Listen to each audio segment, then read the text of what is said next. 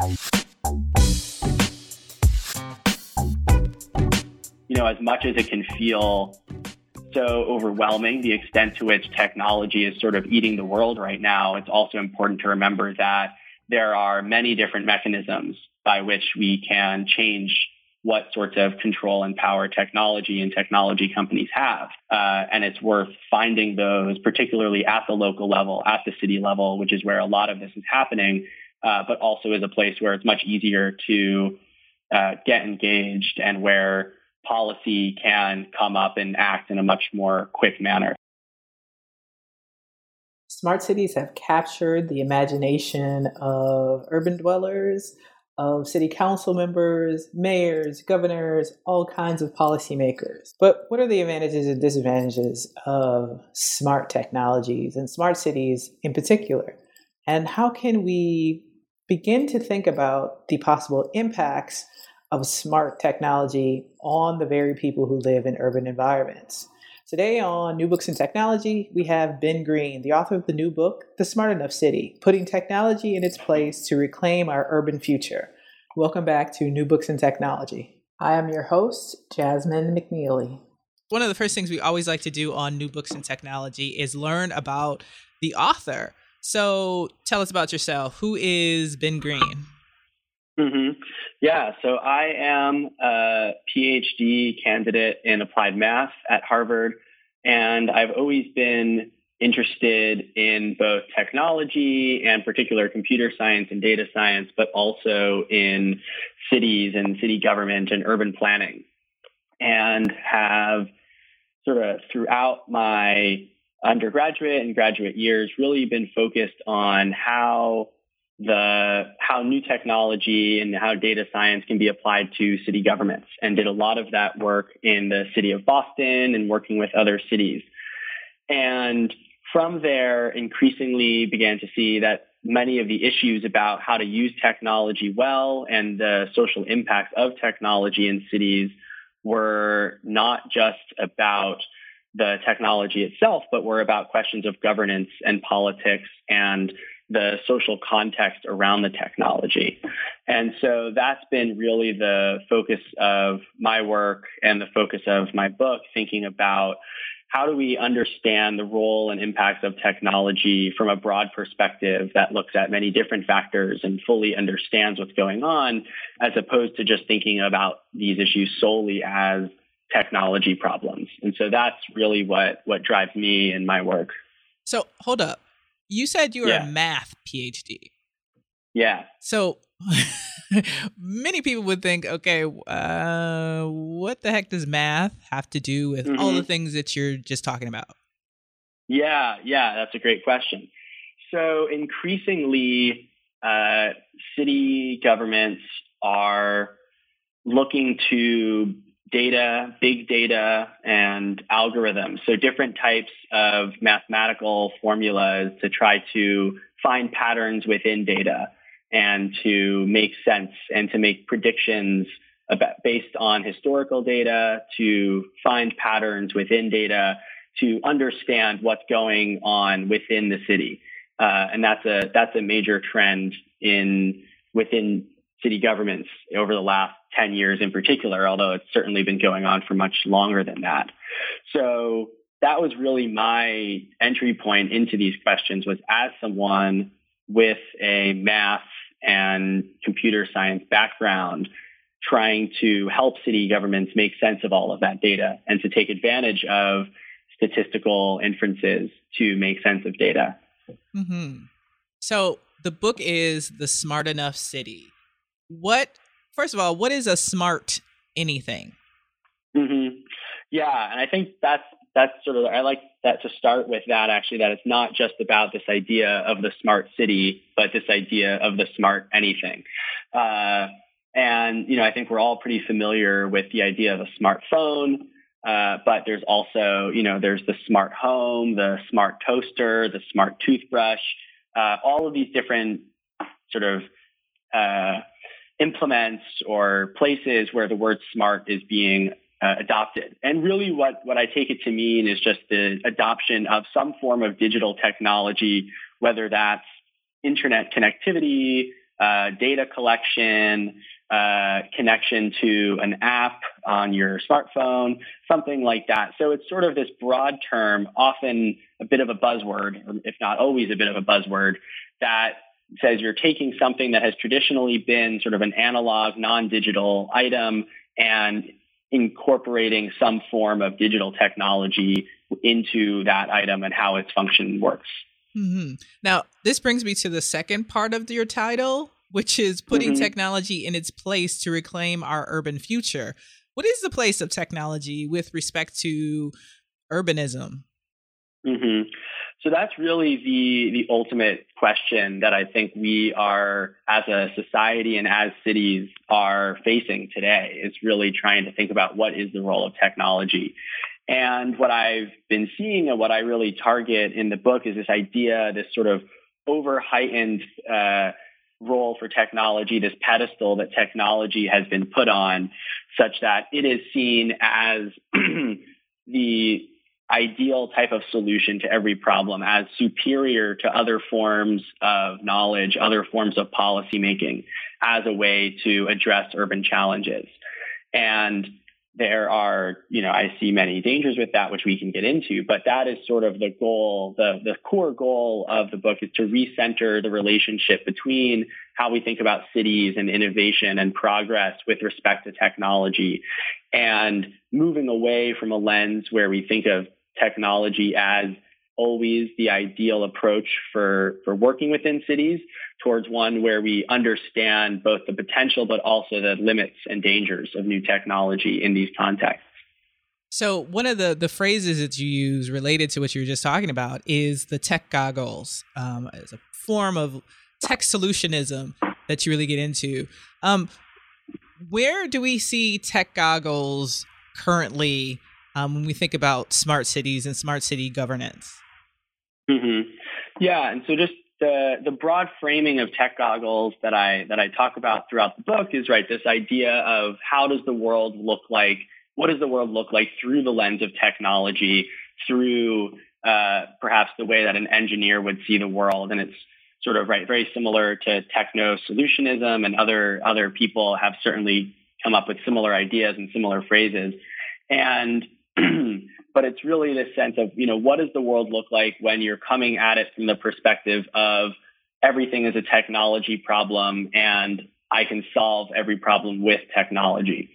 So there are a lot of different domains where that comes to play. There are certainly, but I think this general idea in the smart city that we need to build, different companies talk about building cities from the internet up, or building digital connectivity at the core of the city. And this idea that is, if you have digital technology and in the backbone of the city, that will then be the ideal thriving city.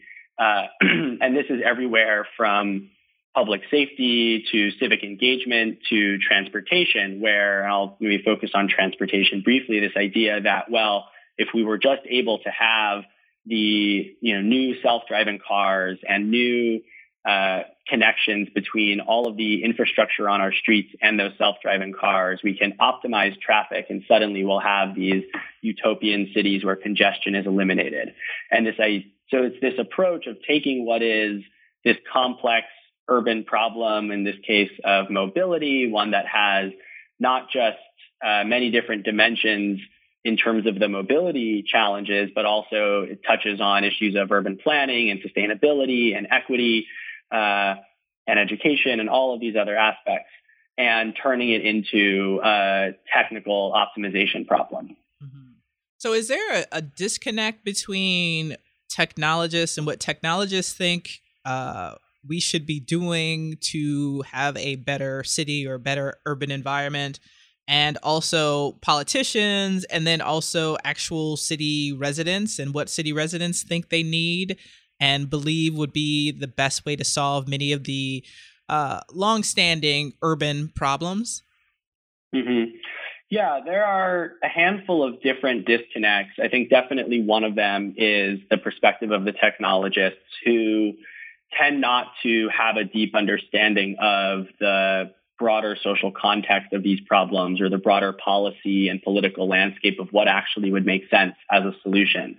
And I remember when I was working in Boston City Hall as a data scientist, sometimes talking to my colleagues in the computer science department at Harvard, and they would be talking about their great ideas for what types of technology would be really helpful for the police department or the transportation department. And, felt like, well, these are solutions that sound really great when you're talking in the abstract, but actually would not work don't actually solve the particular problems that these departments are facing and would not actually fit into the types of policy solutions that are feasible within those contexts. So there's definitely a disconnect between technologists and the sort of urban realities. In many cases, the politicians are split. In some cases, politicians and other urban leaders certainly do understand that urban context, but in other cases, certainly, especially the politicians, do adopt the sort of techno-utopian language as a way of, in many ways, branding the city as one that's progressive and forward-thinking. A lot of cities have smart city initiatives and will talk a great deal about their smart city programs as a way of branding the city as one that's working into the 21st century, trying to attract jobs and all of that. So there is a little bit of the broader political landscape here that does tend to take these technological solutions as ideal and as valuable. And I think one of the things that I want to help shift is to turn that conversation not just among the technologists, but also among city leaders who begin to see more of the dangers of this technology and more of the complexities of the technology, that it's not something that necessarily means your city is going to improve. And then the last disconnect, I think in many ways the strongest disconnect, is between the politicians and the technologists on the one hand, and then the general public on the other, who very often don't end up seeing the benefits of this technology and aren't always clamoring for this type of technology. And I saw this disconnect really firsthand when I was working for the city of Boston. We were trying to help implement a new website and program for open data, for data sets that the city had collected that we were going to release publicly for anyone to use. And there was this idea that doing so would improve civic engagement, improve transparency, and all of that by enabling anyone in the city of Boston to use much of the city's data. And we went out to public libraries across the city and started trying to talk to people. We set up booths in different libraries. And whenever we would ask people about the data, we would ask them, what sorts of data sets are you interested in? What would you like to see? What data questions do you have? They totally did not care. They had very little interest in having that type of conversation. And they ultimately did not view their problems in terms of technology problems.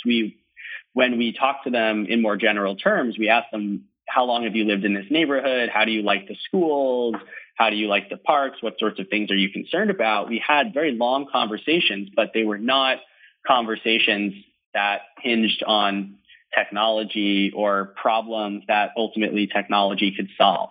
And so there was this very strong disconnect. And then one line that someone said to me still sticks with me, where an older resident who lived in Boston for years said, information is perfectly fine, but I want a way to influence what's happening.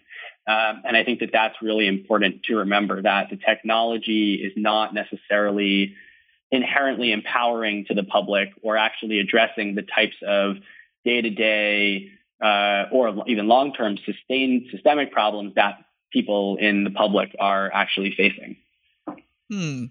So as a foundational questions, haven't cities always used technology, or aren't cities haven't they always been a place where technology is used for some kind of benefit to the populace?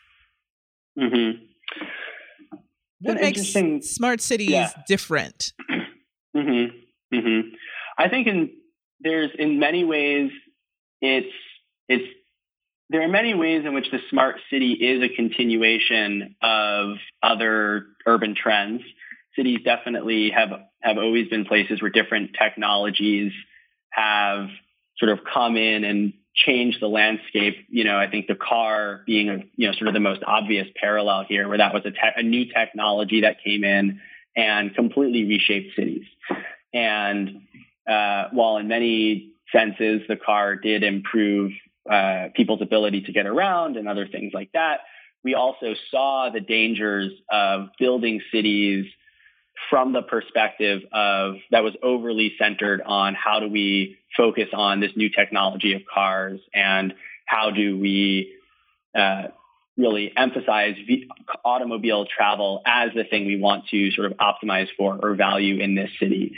So I think that there are definitely other technologies and other ways of historical examples of thinking about cities through the lens of technology. And there's always been this sort of utopian strain of thinking about the future of cities from that perspective. And I think that that's really useful, both because we can look to some of these historical parallels and see how, even though there were opportunities, focusing too heavily on the technologies without thinking about the risks and the complexities actually led to a great deal of harm in many cases, thinking about the mid to late 20th century push towards highways through downtowns and how that decimated many communities. And also, I think, can point to the ways in which the smart city is in many ways sort of this branding strategy, that what seems to be this new generation of urban possibility is something that has emerged from a great deal of marketing and lobbying from technology companies that are trying to find new spaces where they can sell technology and are sort of creating a marketplace almost out of thin air by convincing cities and city leaders and others that this is sort of the vision that they should be having for themselves. Now, you've used this word more than once in our conversation so far, and that is utopianism. So both just regular utopianism, but then techno-utopianism. What is utopianism, and how has it kind of shaped how people view governance, but also urbanism, and now technology with respect to urban spaces?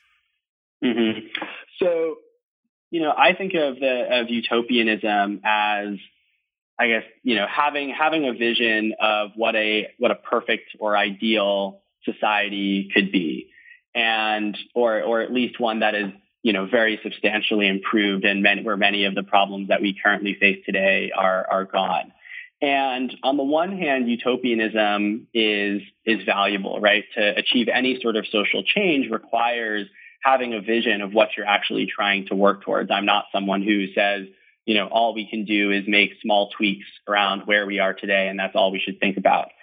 But I think that, the danger of utopianism is that it ultimately involves a great deal of abstraction and a great deal of sort of removing the realities of where we are today.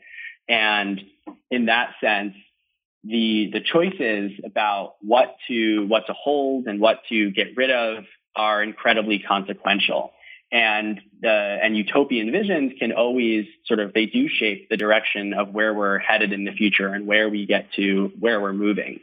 And so in that sense, I think that this raises, going back to that last question of the sort of corporate element of all of this, is this question of who gets to shape these narratives, who has the power to create utopian narratives that then are adopted by city governments and are adopted by foundations and the press as the sort of unifying narrative of what trends are happening and where we are going and where we should be going.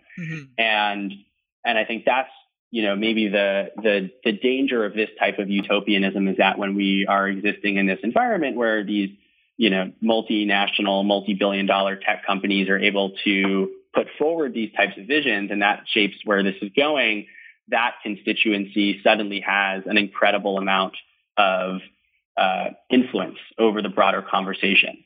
And the other piece of this being that when we focus too much on the utopian visions, and so, or maybe a different way of saying it is that the utopian visions can be incredibly powerful ways of organizing and thinking about a conversation or where we should go.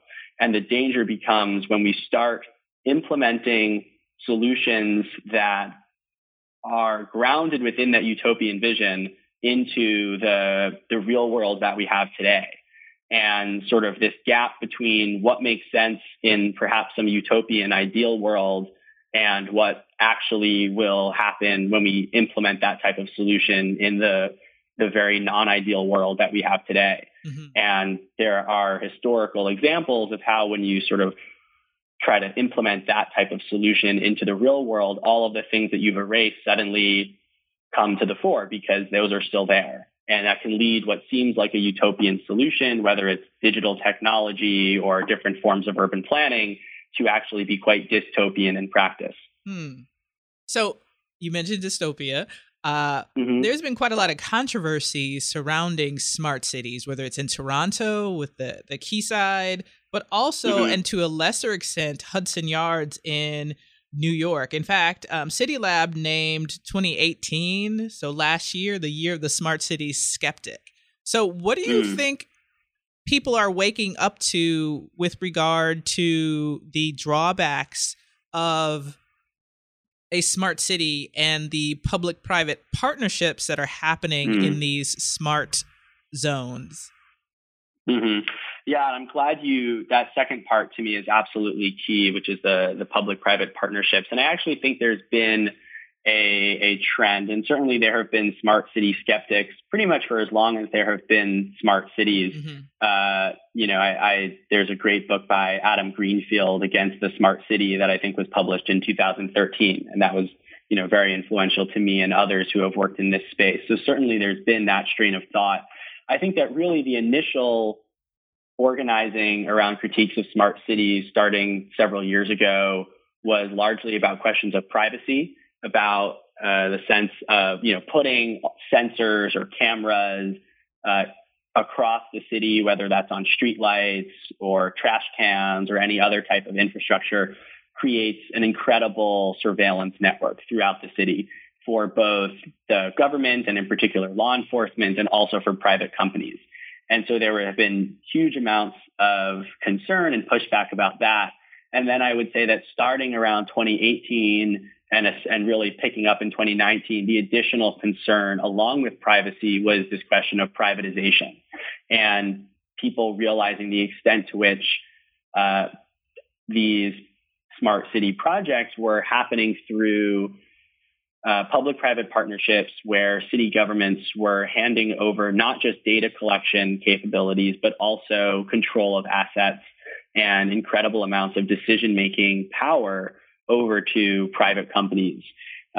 Certainly, and I think that's sort of what connects this question of Toronto, where Sidewalk Labs, which is an Alphabet or Google company, is building out a new neighborhood, or at least trying to build out a new neighborhood, very much focused on technology, to Hudson Yards, which would not be, I wouldn't sort of think of something like Hudson Yards. You could think about Amazon HQ2, also in New York.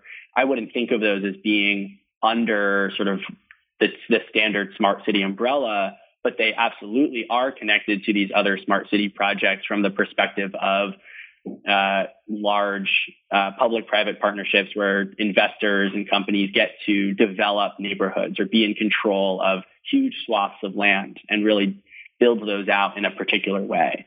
And I think that is, in many cases, almost more than the data, or as much as the data collection is the story of smart cities, and is the battle, I think, that currently is ongoing to figure out to what extent, whether it's a technology company that wants to build technology like Google, or a technology company that wants to build a campus like Amazon, or investors that want to build sort of a fancy, whatever we want to call Hudson Yards, sort of shopping business center, whether or not that's going to be allowed for them to have that type of control and get those massive public benefits and things like that. So in many ways, that's also a huge unifying thread here that isn't about the technology itself.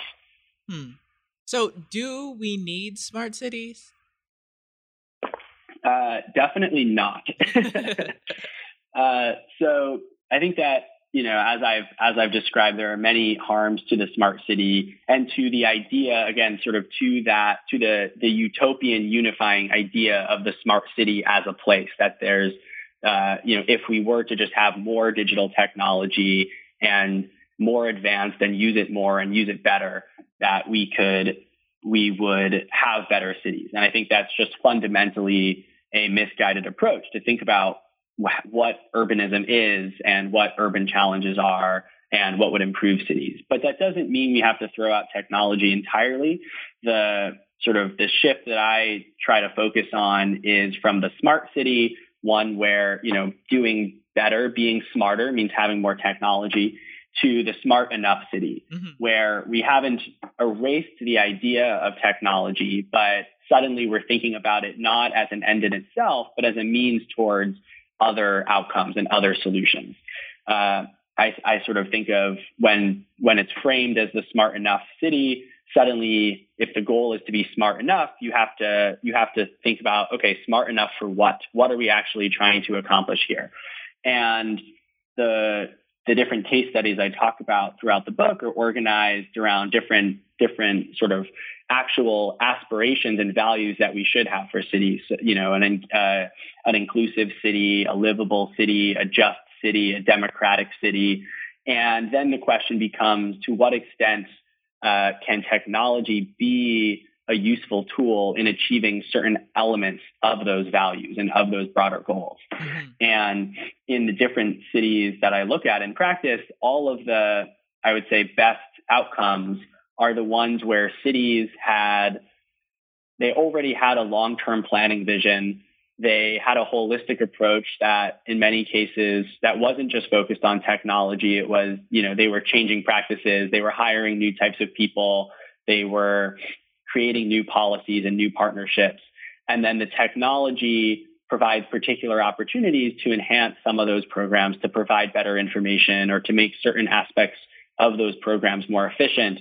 But the sort of core of the innovation and the change there is from cities that are approaching from a long-term perspective, aren't just chasing the latest fads of technology, and have been doing long-term deep thinking about where do we want to be in 5, 10, 50 years, and how do we get there? And then only at that point does the question of how can technology help come in, as opposed to starting from we need technology, how can we throw technology at more problems? What's next for you? So I think that within this context of smart cities, one of the biggest areas is, actually now not just shifting the conversation, but trying to get some policy changes and get cities thinking differently about this. So one of the things that I've been pretty involved in since the publication of the book earlier this year has been working with different cities to implement new types of laws and policies, in particular to prevent surveillance. So actually just later this week, there will be a hearing at New York City Council about an act that would require transparency about any surveillance technology that the New York Police Department is either acquiring or using.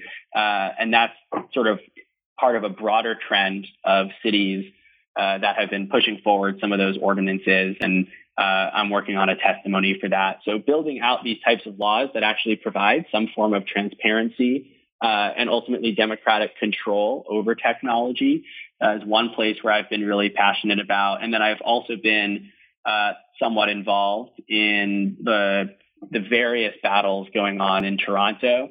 Among other things, there is a ongoing lawsuit that I have been a sort of expert witness for that.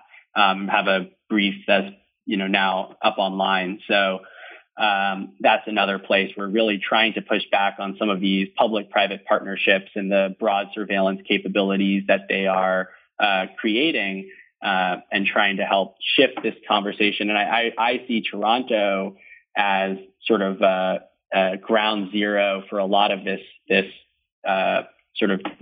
where this battle is playing out, and will really shape what types of technologies and what types of public-private partnerships and management structures are ultimately going to be seen as feasible within cities. And so that project is very much up in the air. It's not entirely clear where it's going to go. And there are a lot of great organizers on the ground in Toronto who are doing work also to point out the limits of what this program is providing, and in particular, the ways that Sidewalk Labs has sort of eschewed any sort of real, genuine democratic process for what this city is going to look like. And I think that that's, sort of will ultimately set some of the boundaries of what the next, 5 years of smart city projects actually looks like. Mm-hmm. Well, thank you, Ben. Thanks for coming on the show. And yeah, thank you so much. This has been New Books in Technology. Have a great week.